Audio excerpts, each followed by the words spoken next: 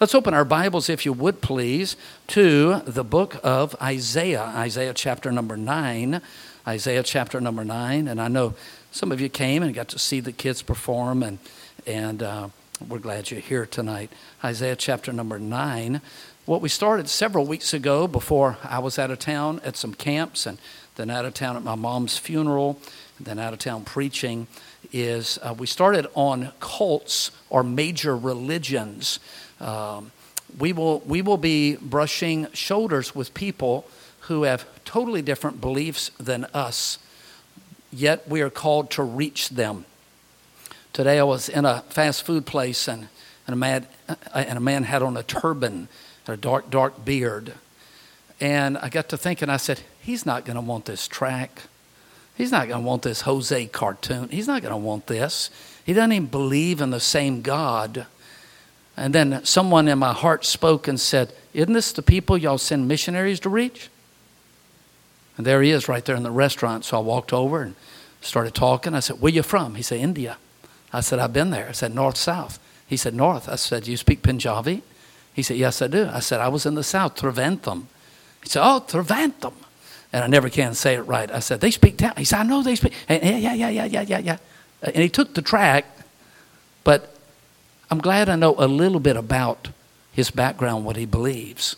And so we talked recently, I think we talked about Seventh-day Adventists. Why do they worship on the seventh day? Where are they different than the Bible? Tonight we're going to talk about more common people that you would see. Tonight we're going to talk about what do the Jehovah's Witnesses believe. Who has ever had one come to your door, or two ever come knock on your door? And many times you can spot them. They'll have briefcases. They'll have a stack of literature.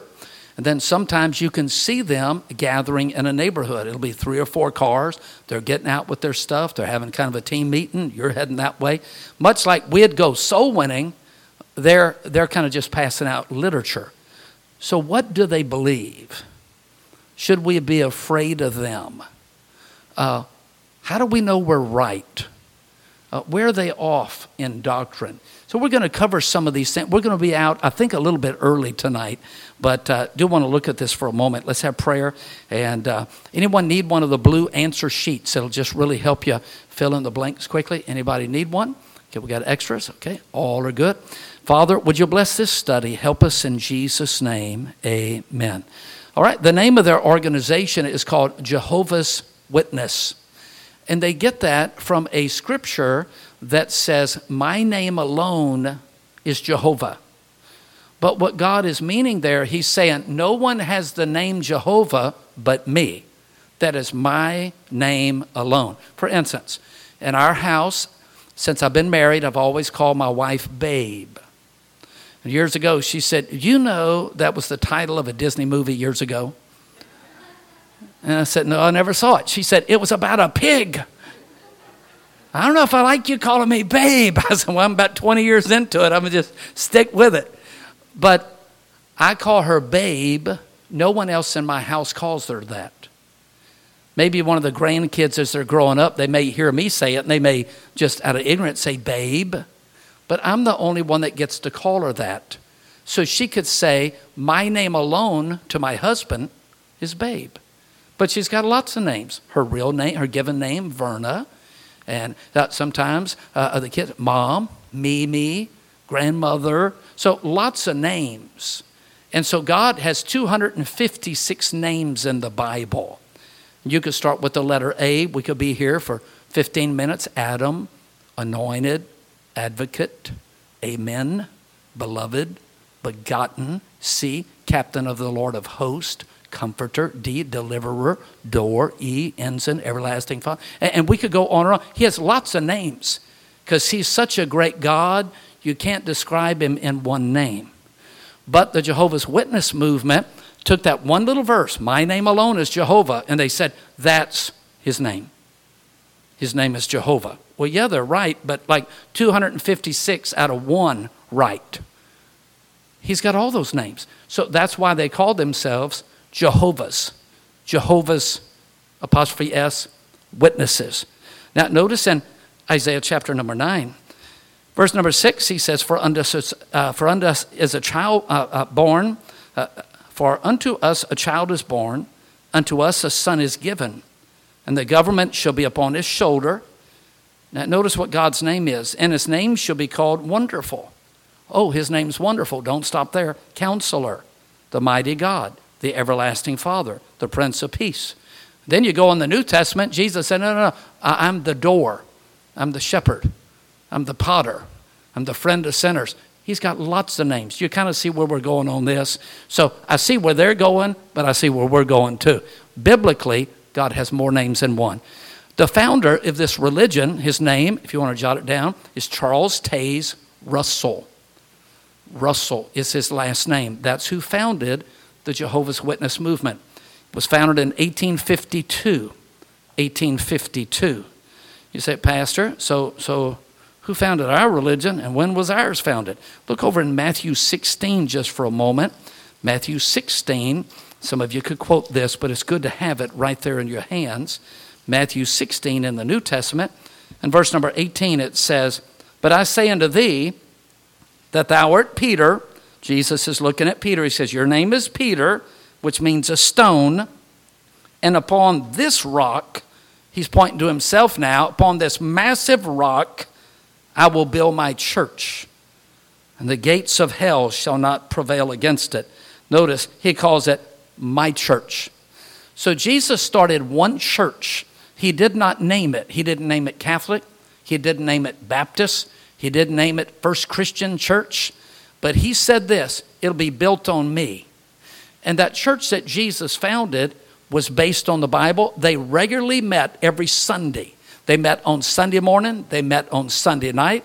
There was teaching from the Bible. They had a pastor. They emphasized prayer. They emphasized soul winning. When people got saved, they emphasized instant baptism in deep water.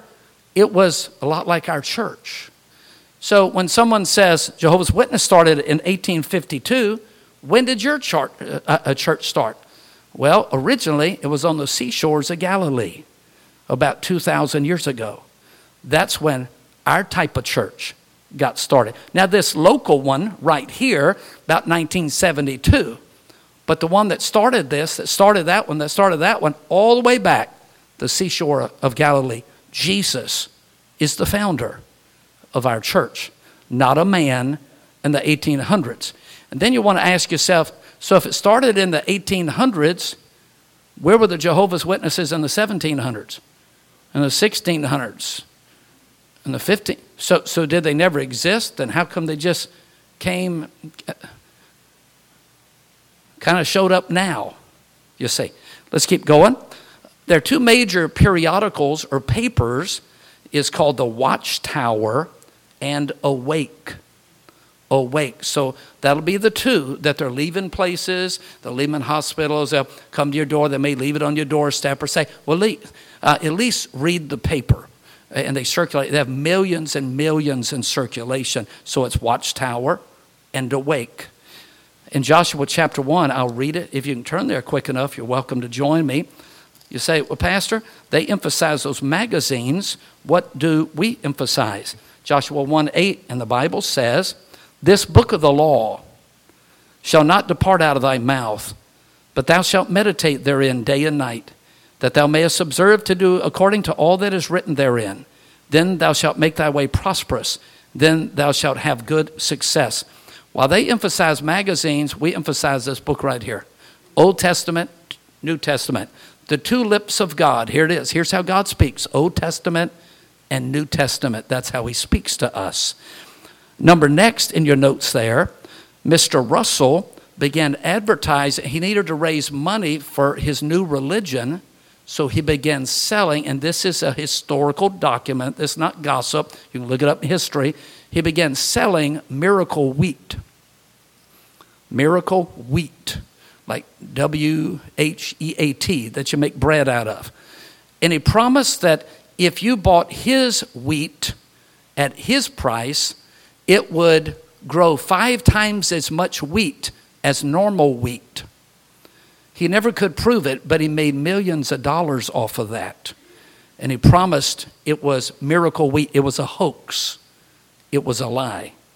And you can look that up. Russell also began printing his sermons, having his sermons printed in newspapers, claiming he was in certain countries that he never went to.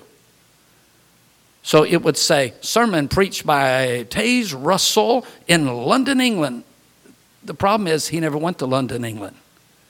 So these sermons started appearing like he was preaching all over the world, but it was a lie because he never appeared in those places. You kind of see the lifestyle of this founder of this religion. And then we see a little bit further, he claimed to know the Greek alphabet and knew how to translate it, then later stated that he did not know the Greek. They actually put him under oath, and they said, Mr. Russell, do you have a familiar knowledge of the Greek language? Yes, I do. Can you translate the Greek language into English? Yes, I can. So you can read Greek? Yes, I can. So you know the Greek alphabet? Yes, I can. Can you read and translate this one Greek sentence? He said, you mean this one? Yeah, that one. No. Do you know the Greek language? No, I don't. So he lied under oath. He never even knew it. And he was going to be the main teacher of this new religion. Now, erroneous beliefs. So according to Scripture, where would they be off? Where would they be off? And we're not here picketing other churches. We're not going to throw eggs on some church and things like this. So we're not it's never critical to take this book and examine any belief. Years ago, when the Secret Service, we had a couple of Secret Service agents come to our house after my dad was finished testifying in all of his trials. And they majored on counterfeit currency. Two things Secret Service does. They spot counterfeit currency and they protect the President of the United States. Well, my dad had laid out counterfeit currency, and then they had real currency laid out. And I asked them, I said, how much do you guys study counterfeit money? And they said, we don't. We study the real money. So that way we can easily spot the counterfeit. So what do? We study the real book. So we can easily, now we may not always know why, but we'll know that doesn't sound right to me. And the Spirit that beareth witness in us says, that isn't right. That ain't what I wrote. And that's what the Holy Spirit does. So let's just look at a few of these beliefs quickly. One, they say, here's the notes, there is no hell. There is no hell. Well, let's look in Revelation 20 for just a moment. Way over to the end of the Bible. And here's all these scriptures.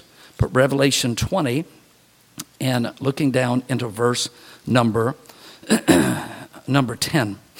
Revelation 20 and verse 10.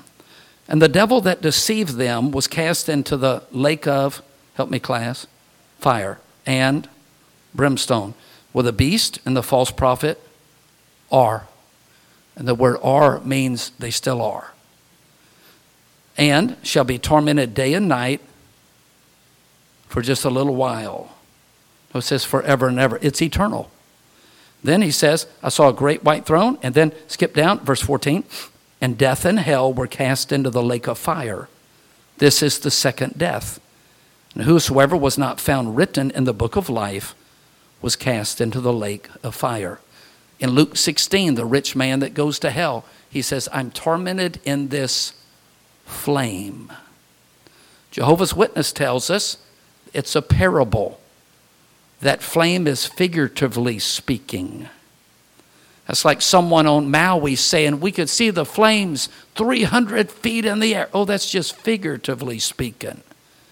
There was no real fire in Maui. There's no real flame. If there's real fire, there's real flames. And it's not a parable in the Bible. So here is God speaks of hell. Now, here's what they do. They take the Greek language out of context.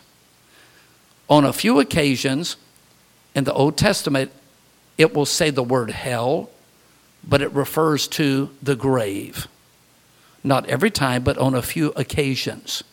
So they take that as hell is always translated the grave. So when you die, you're in the grave. That's the hell. But that's not what the Bible talks about. Let me ask you a question.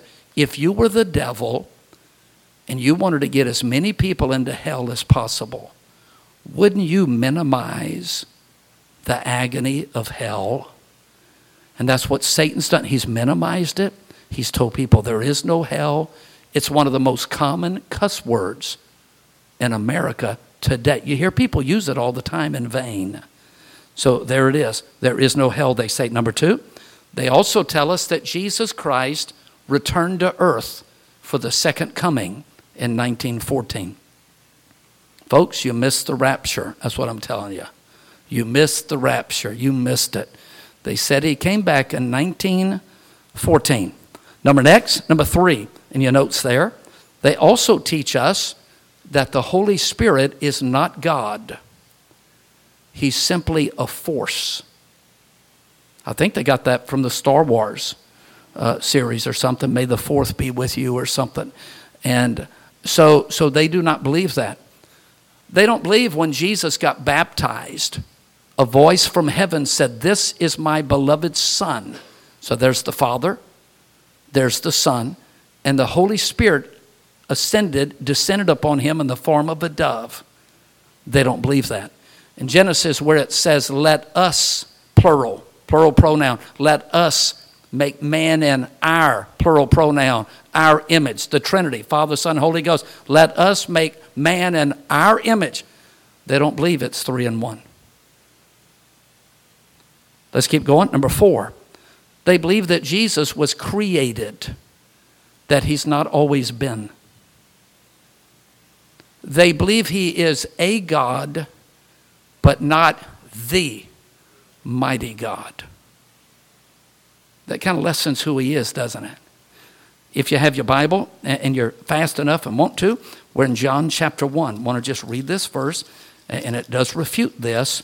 John 1, and notice what it says here. In the beginning was the Word, and the Word was with God. So in the beginning, whoever this was, he was with God. Oh, here it is. And the Word was God. He's always been. Verse 14, and the Word, same word, was made flesh. That's when Jesus got born, and dwelt among us. We beheld his glory as the glory of the only begotten of the Father, full of grace and truth. He's always been, but they believe he was created. Here's one quickly, and we hear this a lot. Only 144,000 will enter God's kingdom. Who's ever heard that number somewhere from somebody? Well, man, I thought it's just 144,000 going to make it. Now, look at this quickly, and I want you to be able to see it. In Revelation chapter 7, you're doing great. I know you've had a long day. It's been hot, and we had sailors sing to us, and now we've been sitting here a little bit. But Revelation chapter 7, who are these 144,000? Are you one of them? Is God really only bringing 144,000 people to heaven? Notice what he says.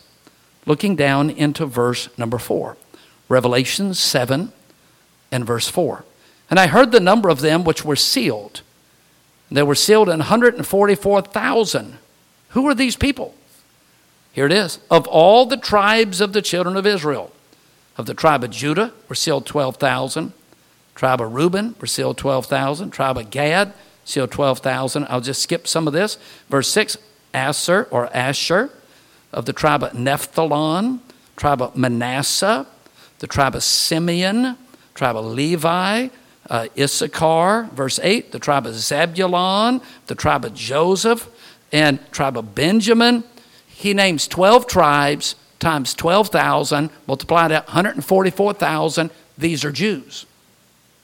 So we know, just like that, whoever the 144,000 is, they are Jews. I remember talking to someone one time. I said, so you're Jehovah's Witness? Yes, I am. I said, are you part of the 144,000? He said, I believe I am. I said, what tribe are you from? He said, what do you mean? I said, what tribe are you from? He said, from Mexico. I said, no, that's not one of the tribes of Israel. Or I'm from Louisiana. Well, that sure isn't one of the tribes.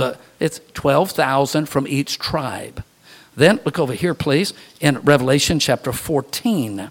I know we're turning a little bit, and I don't have a lot more for you to turn to, but Revelation 14, and let's look at this. This is great. This is in the tribulation period. The Antichrist is ruling the world. The two witnesses have just been killed by the Antichrist. They've witnessed 3.5 years, probably at the Wailing or the Western Wall. Revelation 14:1. And I looked, and lo, a lamb stood on the Mount Sion, and with him 144,000, having his Father's name written in their foreheads. And I heard a voice from heaven, the voice of many waters, is the voice of a great thunder. I saw the voice of harpers harping with their harps. They sung as it were a new song. And look at the last phrase. Who are these people? Redeemed from the earth. They're saved people. Verse 4. These are they which were not defiled with women, for they were virgins. So we know this. Here's the 144,000. They're Jewish men who've never been married. It's real clear. And so somehow wherever they're getting this 144,000, they got the number right, but they missed it. It's more than 144,000 going to heaven. This is talking about Jewish men that get saved during the tribulation period that become flaming evangelists. We're out of here by then. We're already enjoying heaven before this ever happens. So let's keep going here. Number 6 in the notes, Arianist beliefs. In 1961, they wrote their own Bible. How many of you were already born by then? 1961. Can you imagine the Bible just being written in America, and it's after you got born? This book has always been. Psalm 119, verse 89, forever, O Lord, thy word is settled in heaven. Anything that's written in 1961, you cannot say it is inspired and it's God's word. You can't say it's a false Bible. Little b, that's how we put it in the notes. Number 7, they also claim Jesus Christ did not bodily raise from the dead. Only his spirit rose from the dead. They think his body just vanished, just disappeared. All I know is this, all throughout the Gospels it says, and they looked in the tomb, and the tomb was empty. Not only his spirit, but his body rose from the dead. His disciples later saw him. He ate fish. They touched him. It was a bodily resurrection. This is a free one here. If you Google or look into their books, if you asked, what do Jehovah's Witnesses believe you have to do to be saved, to go to heaven, or to be one of the 144,000? What do you have to do to have eternal life? Here it is. Accept Christ as your Savior. Second, be a part of their church. Third, keep the rules. 3 parts to being saved.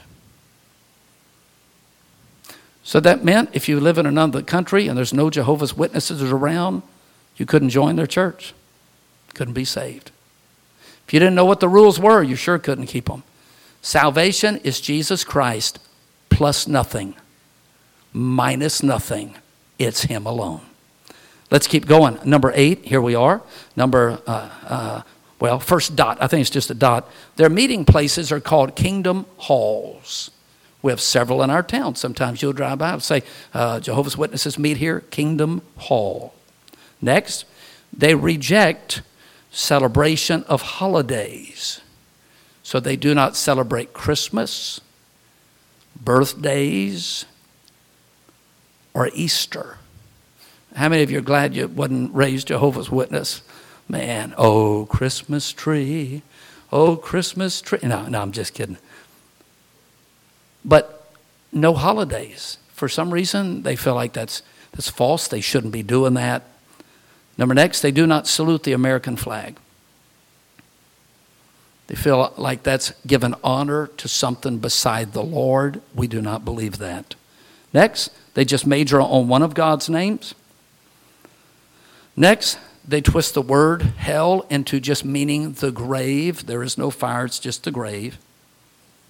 And then last, they're usually seen door to door with briefcases.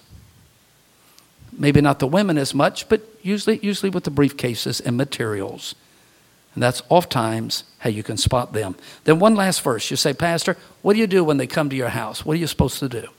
Well, look at this. Just notice what John says. In 2 John, almost all the way to Revelation, here we are, 2 John. I want to give you what the Bible says. And again, we are not here trying to bash any religion. We're not here because we're better than anybody else. But we need to know what we believe and why. What does the Bible say? Are they right or wrong? Are we right? Are they wrong? Okay, where is that in the Bible? Because you may work with one. You may have a next door neighbor that's one. And you don't want to just say, you guys are stupid. That doesn't help anybody. But you want to be able to say, here's what the Bible says. Look, here's what the Scripture says. And so here's what it is. 2 John, and looking down, it's just one chapter, looking down into verse number 9. So 2 John and verse number 9. Notice what he says. Whosoever transgresseth and abideth not in the doctrine of Christ. Doctrine of Christ means the teaching that we believe that Jesus Christ was God. See, if he wasn't God, he couldn't be our Savior. Someone was telling me this week that right now in China, and some of you maybe heard this, in China they have so many underground churches. Those Chinese are being persecuted for their faith. You can be arrested, put in jail, maybe even killed. The miracles couldn't go back. And so what the Chinese government has now done, they've now written their own Bible. Because they're losing so many of their people to Christianity. But guess what they've done in the Bible? They've made Jesus a sinner. And that passage where it says, here's this adulterous woman, where Jesus said, whoever doesn't have sin, cast the first stone. So now I'm told they've rewritten it to say this. Jesus says, I'm a sinner, so I'll cast the first stone. So if they can make Jesus a sinner, there's no Savior. There's no salvation. There's no heaven. When you're dead, you're dead. And so that's the doctrine of Christ. He's attacked. His virgin birth is attacked. Who he was attacked. His resurrection is attacked. If he didn't rise from the dead, we have no Savior. If he wasn't virgin born, we have no Savior. If he wasn't God, there's no Savior. So it says in verse 9, whosoever transgresseth the doctrine of Christ hath not God. He that abideth in the doctrine of Christ, he hath both the Father and the Son. If there come any unto you, that means house to house, door to door, and bring not this doctrine, they do not believe Jesus is God's Son, they don't believe he's God, don't believe, receive him not into your house. Neither bid him Godspeed. What's it mean? Don't invite him in. Don't invite him in. Well, I'm going to tell them a thing or two. We'll do it outside. Don't invite them in. That's Bible right there. You don't have Bible studies with them. Because what's going to happen? They're going to twist a word and say, in the Greek it means this. And in the Hebrew it means this. And you're going to say, I've never studied those. Well, you're wrong. And they're going to get you over a barrel. And you're going to, and they're going to take this out of context, and this out of context, and this out of context. And the Wake magazine says, and the Watchtower says. You just stick to the Bible. Give your testimony. Tell them how you got saved. And go from there. You don't want to invite them in. And you don't want to say, have a good day. God bless you. You don't want God to bless them.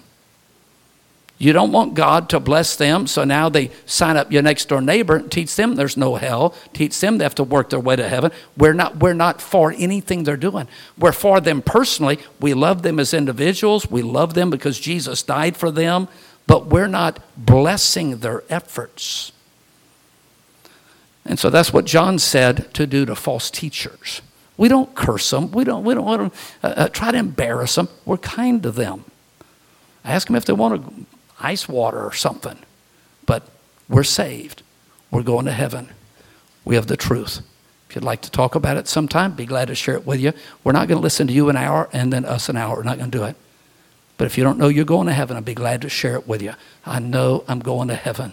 When I die, I'm not going to burn in hell. And there's a real hell, and Jesus died for me, and I can't earn it. I don't have to keep the rules. I don't have to be a part of any religion. It's just me and him. And you'll be glad that you did. Because they're going to look at you one day and say, man, I don't know everything, but they have something I don't have. And let that joy attract them. The Jehovah's Witnesses, maybe next time you're out, you're witnessing, and someone said, we're Jehovah's Witness. Just say, I am too. I witness for Jehovah all the time. You got any material? I'm out right now. And then grab it and throw it in the dumpster. No, don't do that. Don't do that. That's deceitful. No, we don't want to do that. But let's be sound on what we believe. I'm glad we didn't get our Bible in 1961. I'm glad Christianity didn't start in 1852. I'm glad Jesus didn't come back in 1914 and we missed out.